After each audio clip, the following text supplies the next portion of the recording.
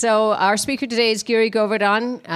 Prabhu Giri is a full-time member of the temple community. He runs the Bhakti Lounge, which is a Sunday morning gathering from 10 to until whenever, scheduled 10 to 12, 10 to 1, but it goes on. Conversations, because what Giri is one of these brahmanas, these wise practitioners who not only know the philosophy, but really, really try to help us live it. That the philosophy moves from knowledge into realized knowledge. So he has almost 40 years of experience in the practice of bhakti. He's a disciple of Ravindra Swarup, His Grace Ravindra Swarup Prabhu, a very well-known scholarly devotee in ISKCON. And we're delighted to have Giri Prabhu here today. So please give him a warm welcome. Hare Krishna.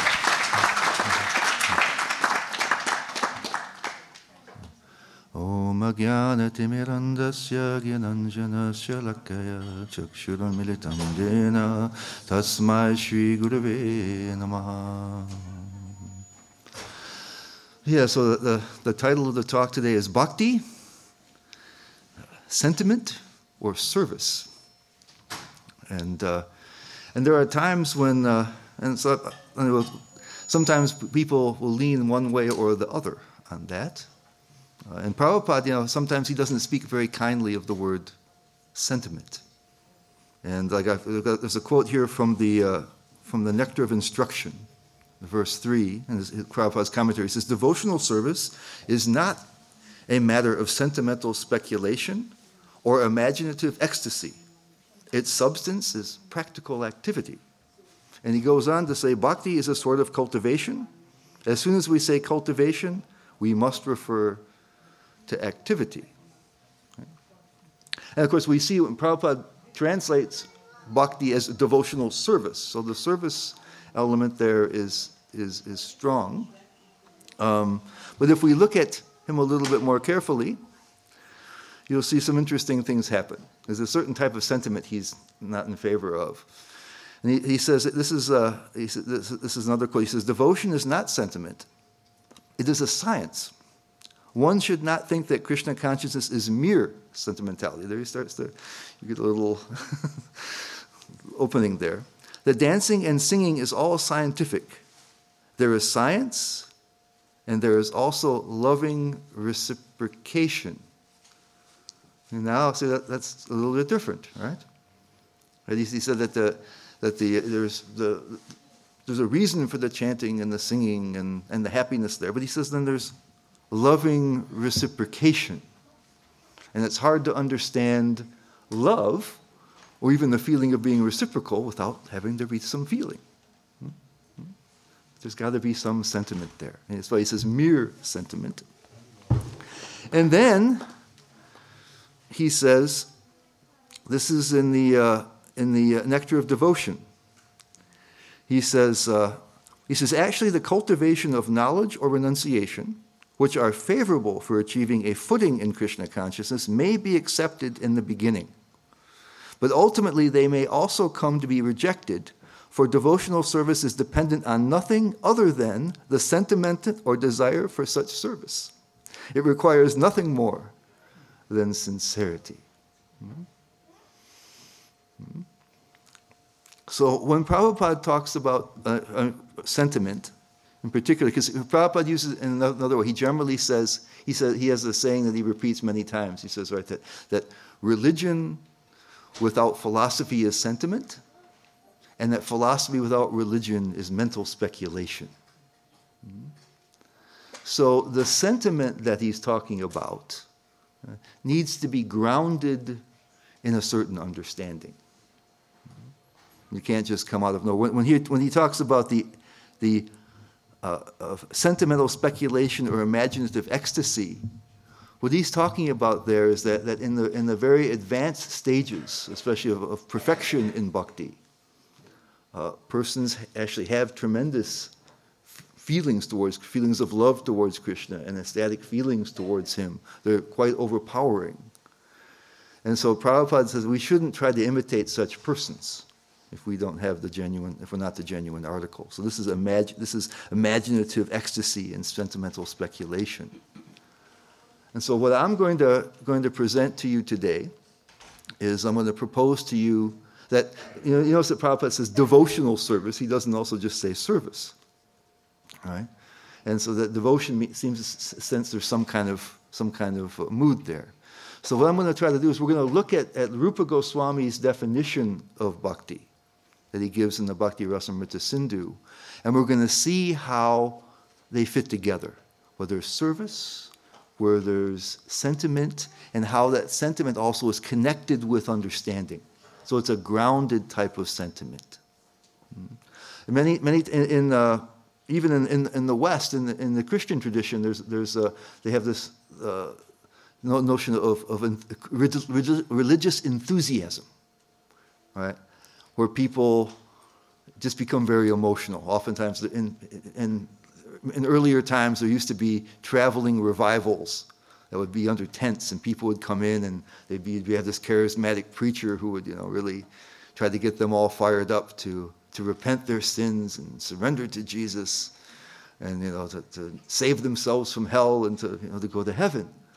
And you get a lot of people together, and you get a really charismatic person. A lot of people, they have these mass conversions, But a lot of times it wouldn't last very long, right? Because once that feeling is over, then people kind of go back to their ordinary lives. And so oftentimes when there's just sentiment, it doesn't have a basis, it doesn't last very long. It comes and it goes, or it comes and completely goes. There's not a foundation for it. At the same time, if Lord Chaitanya, he was accused of that when he was in Varanasi.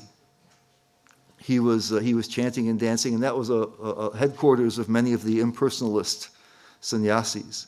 And he was also a sannyasi, and they're expecting to see somebody who's very renounced, and he's chanting and dancing. And of course, when people are chanting and dancing, nobody is sober, right?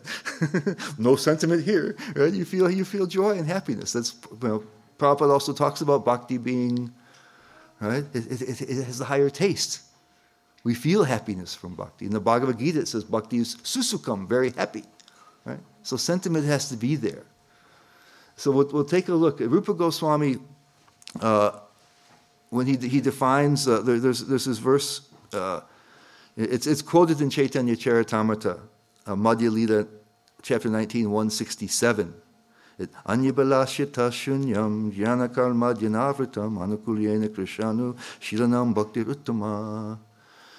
And so in that definition, there's krishanu shilanam. And literally what that means is actions directed towards Krishna. Anushilanam are actions, and Krishanu towards Krishna. So there has to be some action. That's the service component. All right? It's Krishanu Shilanam. So somewhere, because the other thing you can have a small sentimental feeling. Right, like somebody may present themselves as your friend. They like you, right? But then you ask them for a small favor, and it turns out they're a fair weather friend, right? So the sentiment runs very shallow, right? So the sentiment is supposed to be strong enough to flow over into action. That's the idea. Right? So bhakti has, and another thing is when bhakti is, advancement in bhakti is described in the Srimad Bhagavatam, it's described as a softening of the heart. That was holding us back as a hard heart. So the heart is definitely present, and we'll see that. So there's the Krishna Shilanam, that's an integral part of the definition of bhakti, that there are actions directed towards Krishna. And then the word before that is anukulyena. And like you have anukul and pratikul, right? Anukul is like with the grain, and pratikul is against the grain. If you have like we have our little temple cats running around, right? If you pent them with the grain, it's pleasing. But if you rub them up the other way, it's pratikul. It's not favorable. So it says there's a favorable attitude So the actions towards Krishna must be done with a favorable attitude. And this is described. Jiva Goswami describes this in his commentary on this verse.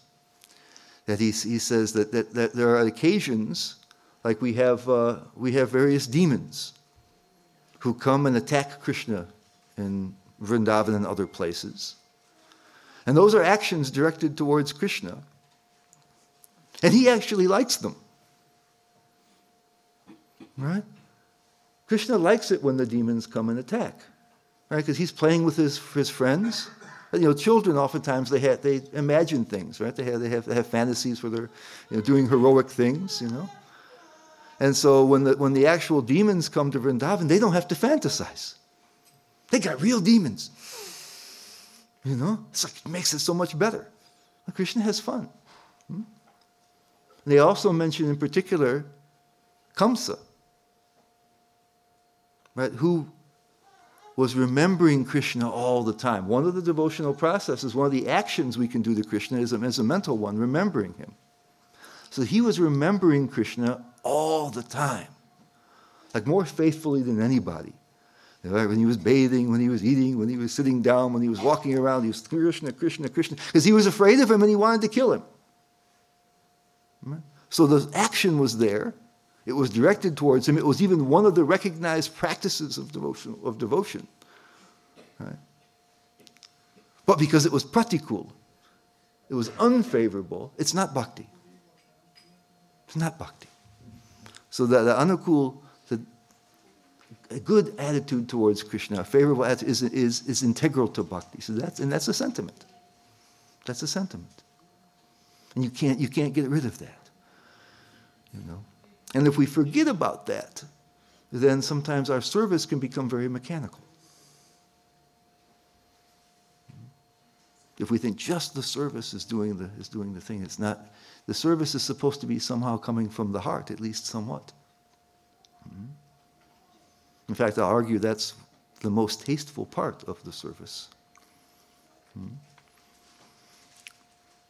And then the first two lines, Anyabalashita Shunyam and Jnana Karmadyanavritam, they bring a couple of, this is where the feeling gets balanced with understanding. Part of the ways it does that, where it's connected with understanding. So, Anyabalashita Shunyam is talking about the motivation. Why, and that will also factor into what is our favorable feeling towards Krishna. So Krishna says, that in the Gita, he says, two types of people that often approach him are somebody who needs something that they can't get on their own, or that has something they want to get rid of that they can't get rid of on their own. They have some difficulty. There's a lacking, or there's something that there's a difficulty they want to get removed. And so they may come to Krishna, and they may perform some service to him, thinking that Krishna can help them in that idea. Right? And so there's a favorable attitude towards Krishna that's there. And that Krishna's a nice person. He may respond to my need, may be kind and compassionate, and if I do some service, Krishna may give me this thing I want, I think I need, and it's something that I need to get rid of. So there's a little bit of favorable attitude there. And if they really think that Krishna is going to come through, the motivation to serve may be pretty strong. Although once they get it, then it may go back again. You get the problem removed, and it goes away.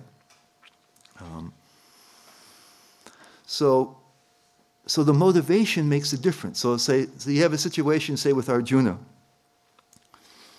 In Bhagavad Gita, when he was there on the battlefield, at first he went to Krishna because he was confused.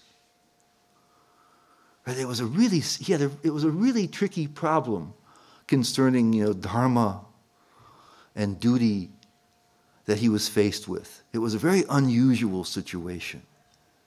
Right? And it seemed like even the scriptures kind of seem to contradict themselves. There are some scriptures, the Niti Shastras, that said that if you're attacked, you can have the right to defend yourself. There's even the 6 aggressors are mentioned, and the Pandavas have been attacked in all those 6 ways. And Krishna is saying, look, you can fight back. But then there's the Dharma Shastras that say you're never supposed to attack somebody who's like his teacher and his grandfather. Persons like that should never be attacked.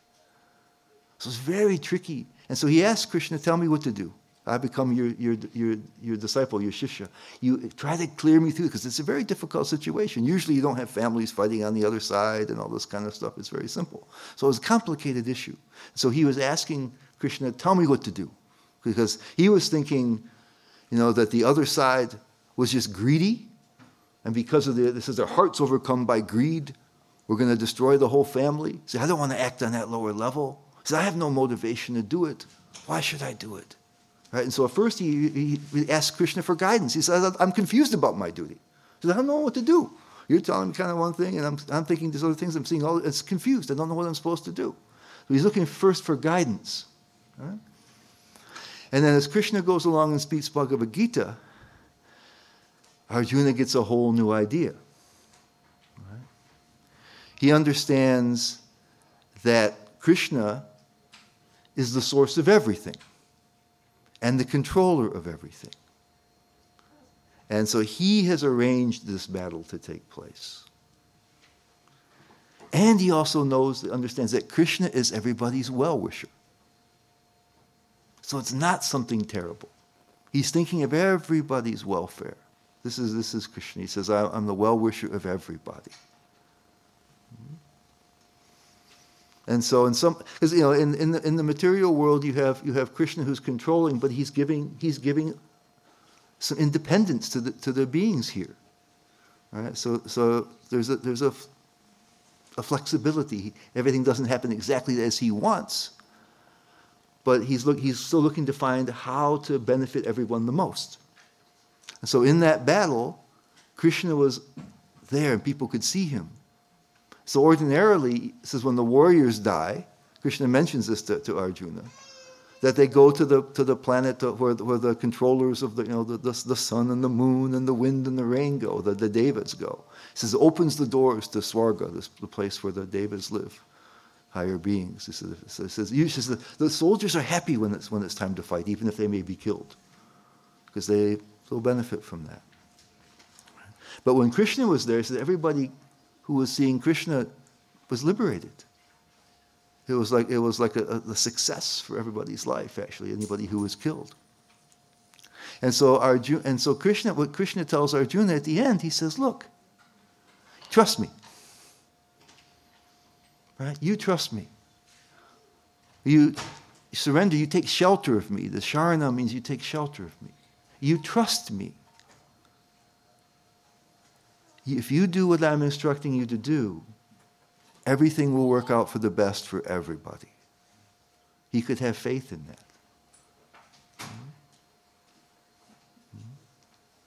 And that works for everybody all the time. So this is a higher level than somebody who can give you something you want or take away something that you don't want, that you have some trouble. This is someone you can trust, who's your well-wisher and everybody else's well-wisher. That if you take him as your shelter, that only good things can happen. So this is a deeper. So when Arjuna could feel like that, right? There's a deeper anukulyena. He says, don't fear. He says, take away all your fear. He says, have no more fear.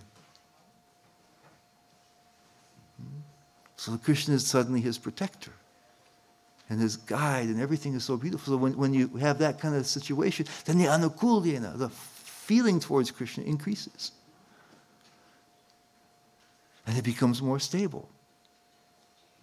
Right? There's a feeling of gratitude that can come in. which nourishes the actions towards Krishna.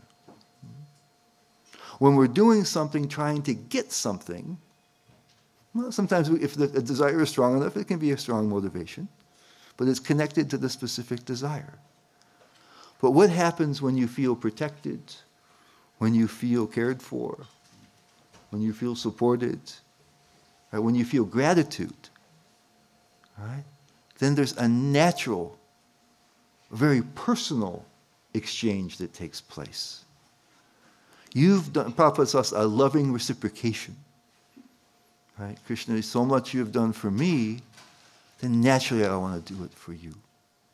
And it's a sweetness that's attractive to Krishna. And it goes further than that.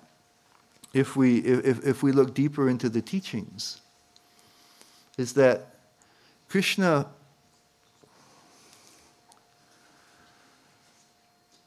has a desire to connect with us individually. This is Krishna's desire. That he has a notion where he and every soul has a connection, a loving connection. This is Krishna's idea. Now, if we imagine, right, there are people that we admire, right? And if they wanted, and maybe they're somehow way above us in some way, but if they wanted to meet you and be friends with you and be connected with you, how that makes you feel. So here we have Krishna, he's everything. To us, we should be tiny little specks. But to him, he repeatedly mentions how we're important to him. They're his. We're his. They're my parts and parcels. He says, they're mine. And he's reaching out to us. Time after time after time. Every time he appears as an avatar, he reveals himself. Every time his devotees come, every time the scriptures come, he's reaching out to us.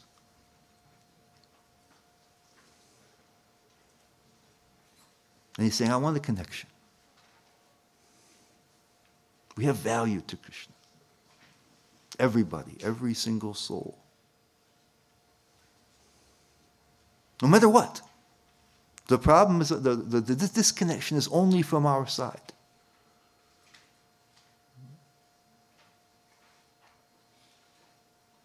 There's this unconditional love coming our direction from Krishna.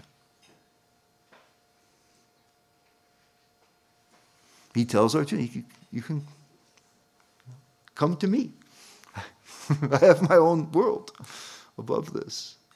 And I want you to come there.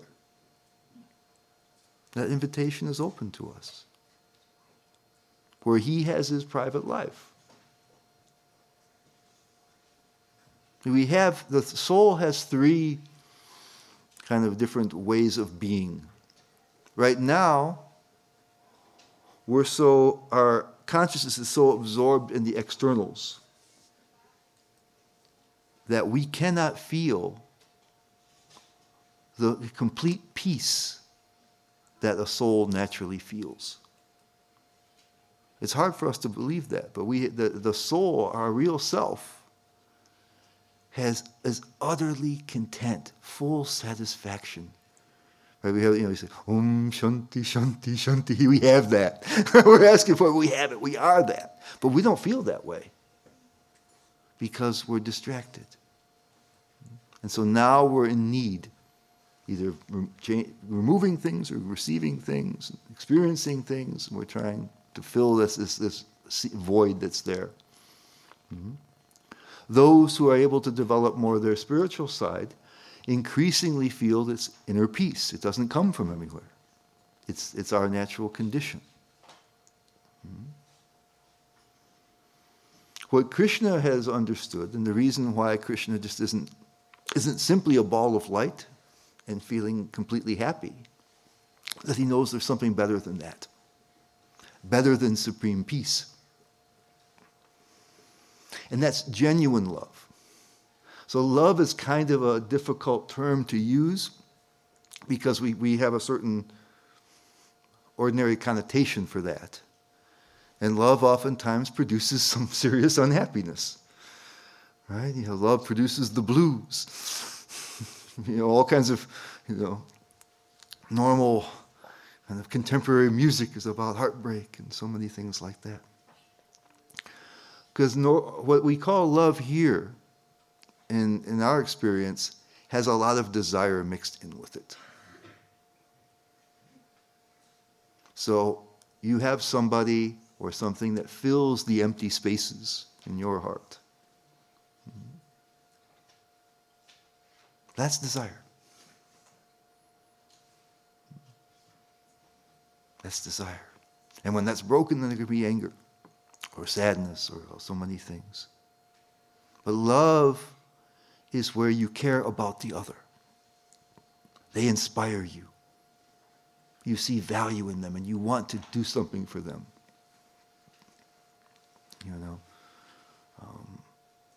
With good parents, you kind of see that more often. Right? Where the children may not be very appreciative. But you'll sacrifice for them because you see value in them. So on a spiritual level, when you're dealing with Krishna and you're dealing with other divine beings, Krishna is known as the all-attractive. So just to see Krishna or to experience him in some kind of meaningful way causes just this rejoicing, the soul to overflow. And just his existence. I can, the one example I can think of, there are times when somebody will just inspire you to just do something. We had this one, when I was living in Detroit, there was this one little, about 3-year-old boy who was just adorable. And his parents would take him, down the street to the drugstore. And complete strangers would just be smitten. They'd be rolling down their windows in their cars, and they'd buy him candy. They never saw him before, never see him again, but they want to do something because oh, wow. And they'd give him candy, he'd smile, and they'd just, they'd just be so happy. It didn't get anything out of it, right? But just because he was so cute, it made them feel so good. And so Krishna blows people's minds. And then out of gratitude, you just have to do something back. They have to do something. That's what's spontaneous in the spiritual world. It's this spontaneous thing. And when Krishna feels that, his heart also softens. And he wants to do this reciprocal loving exchanges. There's a feeling of indebtedness in the spiritual world, this beautiful feeling of indebtedness, where Krishna is so wonderful, you want to do something for him, and Krishna feels indebted to his devotees. And so then the Anukulya is just raging, and the service is going immensely. So if we want to, we're of course not on that level, so if we want to move in that direction, I think we really have to monitor this Anukulya. What is our good feeling towards Krishna? Why is it there? What is our understanding? Right? And what is our understanding of ourselves? What is our understanding of Krishna? What is the understanding of our relationship?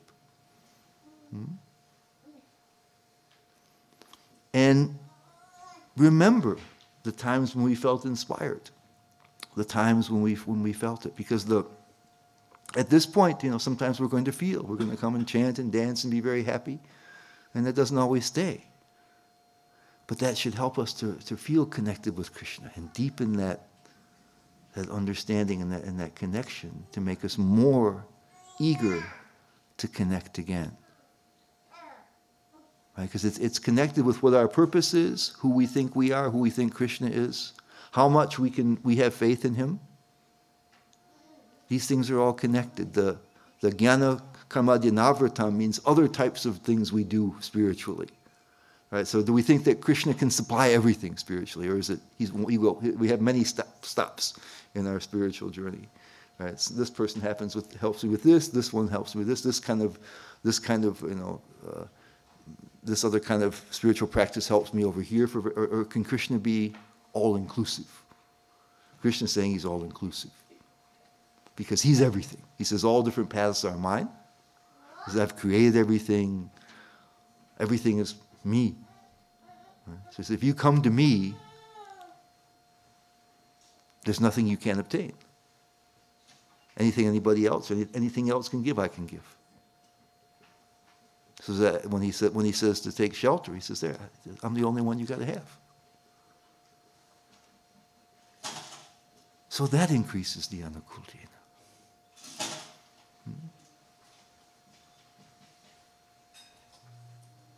But if we lose touch with the heart part of it, then we end up kind of we can go through the motions in our service. If we're chanting Hare Krishna, we can just, okay, we're chanting, but why? And that when we do feel some joy in connecting with Krishna, that should reinforce that anukulyena. If our faith increases, if our motivations turn less from what we can get from Krishna to the fact that we've already received something that we could never repay, that starts to become spontaneous. It's almost impossible. It's impossible for us in the current state not to have some self-interest. It's impossible, but we can reduce it. Right? We can think that because Krishna is so wonderful, he's reached out to me. Already this is unimaginable. How can I repay that? And so when gratitude comes in, it becomes a spontaneous motivation for actions towards Krishna. And when our desires become more refined, when Prabhupada, he talks about, he translates that verse in the Chaitanya Charitamrita, the Anya Balashta Shunyam means without a selfish motivation. You're serving Krishna only to please him. That's the kind of the main connotation there. He says that. He translates it word for word. He puts the whole, but then he goes comma, and he says, or without material desires. He steps it down a little bit because there's also the desire for, say, going back to Krishna's place. That's not a material desire. It's a selfish desire, but not a material one. Right? Then he says, parentheses, such as, and then he quotes the 4 regulative principles, such as meat eating, intoxication, gambling. So he says, even if you take a bite out of some of the major, more difficult material desires, that's a step forward. And then what if you stop the material one? So there's a process there, because as long as there's ego, there's selfishness, and we can't get away from that. So we may be wanting to go back to the spiritual world because we think it'll be wonderful there. It's okay. It's okay. But can we imagine how wonderful it is that that's an opportunity for us? Can we feel grateful to Krishna for him reaching out for us? Just feel like we've received more than we could ever deserve. When we're acting and doing service and we're thinking, I'm earning something, I'm deserving something, okay? That's hard to keep going. But when you think, the persons who are advanced in devotional service are thinking, no matter how much I'm doing, I could never repay Krishna for his love. So maybe doing so much service, but thinking it's a tiny attempt at repayment. I have to try to repay you, but it's a tiny amount. The gratitude. So anyway, it looks like we're getting past our time here. So let me stop. Thank you, and ask: is there any comments or questions or complaints? And we'll try to face all of them, even if it's complaints. I'm just curious, Prabhu, you spoke a lot about gratitude that we should have for the gifts that Krishna gives us in this world and in our eternal relationship with him. And practically we see that a lot of our interactions with the supreme absolute powers that exist are not very happy ones. It's right in the Vedic teachings. There's birth, there's death, there's old age, there's disease. People die sooner than we wanted them to. Money's lost that we thought we had secure. fires come, so many things. So how do we be grateful when faced with the Lord's manifestation like that? Yeah, well, the kind of gratitude I'm really talking about is more. I mean, of course, when we do receive something, when something happens nicely in the world, we can be. I mean, Krishna even teaches this in the 15th chapter, where he says, "I'm the sun and the moon." So I'm giving you the light of the sun, which is sustaining everything. Moon, according to the Vedas, the moonlight helps to make vegetables more nutritious. He says that I'm the fire of digestion. And then the Prabhupada says that he translates it that he keeps the earth in its orbit. And some of the other acharyas say that Krishna's power keeps the earth from crumbling into dust under our feet, and we would just be floating someplace. So he's doing many things for us already. And so it's useful to acknowledge that. But what I'm thinking more is that connection with him. You see, there's in Jiva Goswami's Gopal Champu, there's this one little tiny section that blew my mind. It said that he says that when Krishna appears in the material world, that Krishna finds the couple that has the highest amount of parental love for him. And because he feels so grateful to them for that, he becomes their son. So he repays them by giving them himself. And he says, even when he does that, he doesn't feel that he's repaying them appropriately. That real love is so priceless that it can't be repaid. Right? And so if we can have some consideration that here we are, these small beings, and Krishna, who's everything, really wants to deal with us. He sees us as valuable. It's not just the things he's doing, but just the affection that's there. He says, I'm the well-wisher of everybody. If we could feel some joy from that, and then some gratitude towards that this is amazing, then you want to show Krishna some appreciation. So it's not so much necessarily a thing. And when we deal with troubles, right, that's also hard. We think Krishna will kind of smooth the way. But when Krishna's protection means he's always working to deepen the relationship. And so sometimes trouble has a silver lining. Reversals have a silver lining. So Krishna always, he says, my devotees never perish. But we see sometimes devotees are killed. Right on the battlefield of Kurukshetra, there was Bhishma. He was killed. Right? So sometimes they die. But the way that he died deepened the connection with Krishna. Krishna appeared right there on his deathbed. I've always interpreted that perish not necessarily meaning leaving this body, but that Krishna is, even if you don't fulfill everything in this lifetime, it's never lost, there's no diminution. So that element of your relationship with Krishna or as a being never perishes. Yeah, but I think also even it can be enriched by that particular item. There's many cases when people go through difficulty that they take greater shelter of Krishna.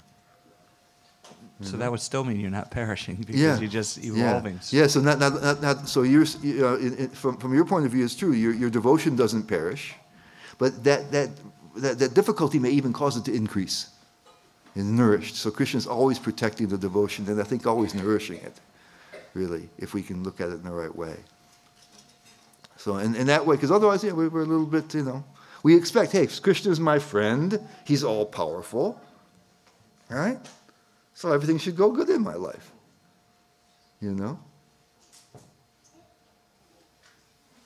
But we're already understanding in some different ways that there's many lives. This is not my one and only life. And I have an eternal identity that I'm not aware of, and that's the real value that I'm looking for, not necessarily having just a peaceful life. And there's another world. A spiritual world that I'm aspiring for. And so sometimes the difficulties help us.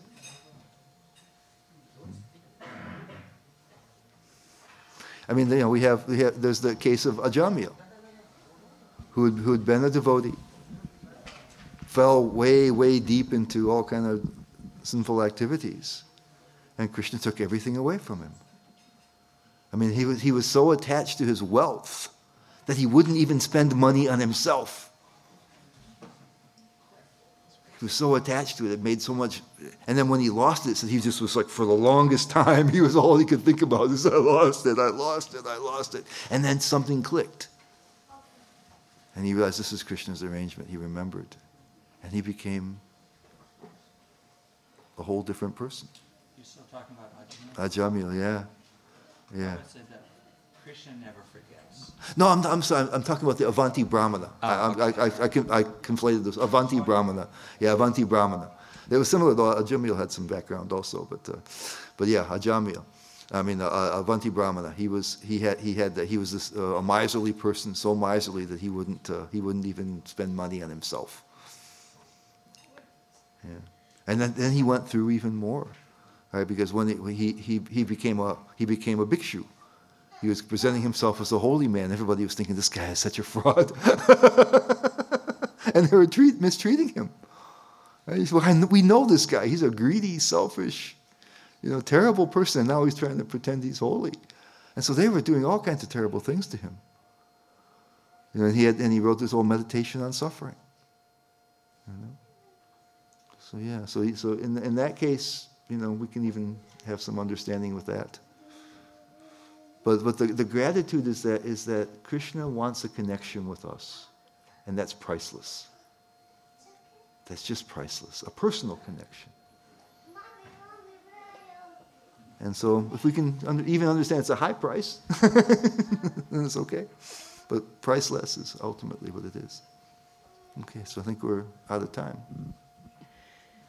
Thank you. That little girl is echoing what we learned today. Mommy, where are you? Right? Like, Krishna, where are you? Thank you so much. Before you go, thank you, Giri Govardhana Prabhu. He'll sit here for a little while if anybody wants to come forward and ask him any other questions before going to take lunch. Have a wonderful week. Please stay connected to Krishna. Stay sweet. Stay out of trouble. And come back next Sunday so you can get renourished and refocused and re-energized. Thank you all so much. Hare Krishna.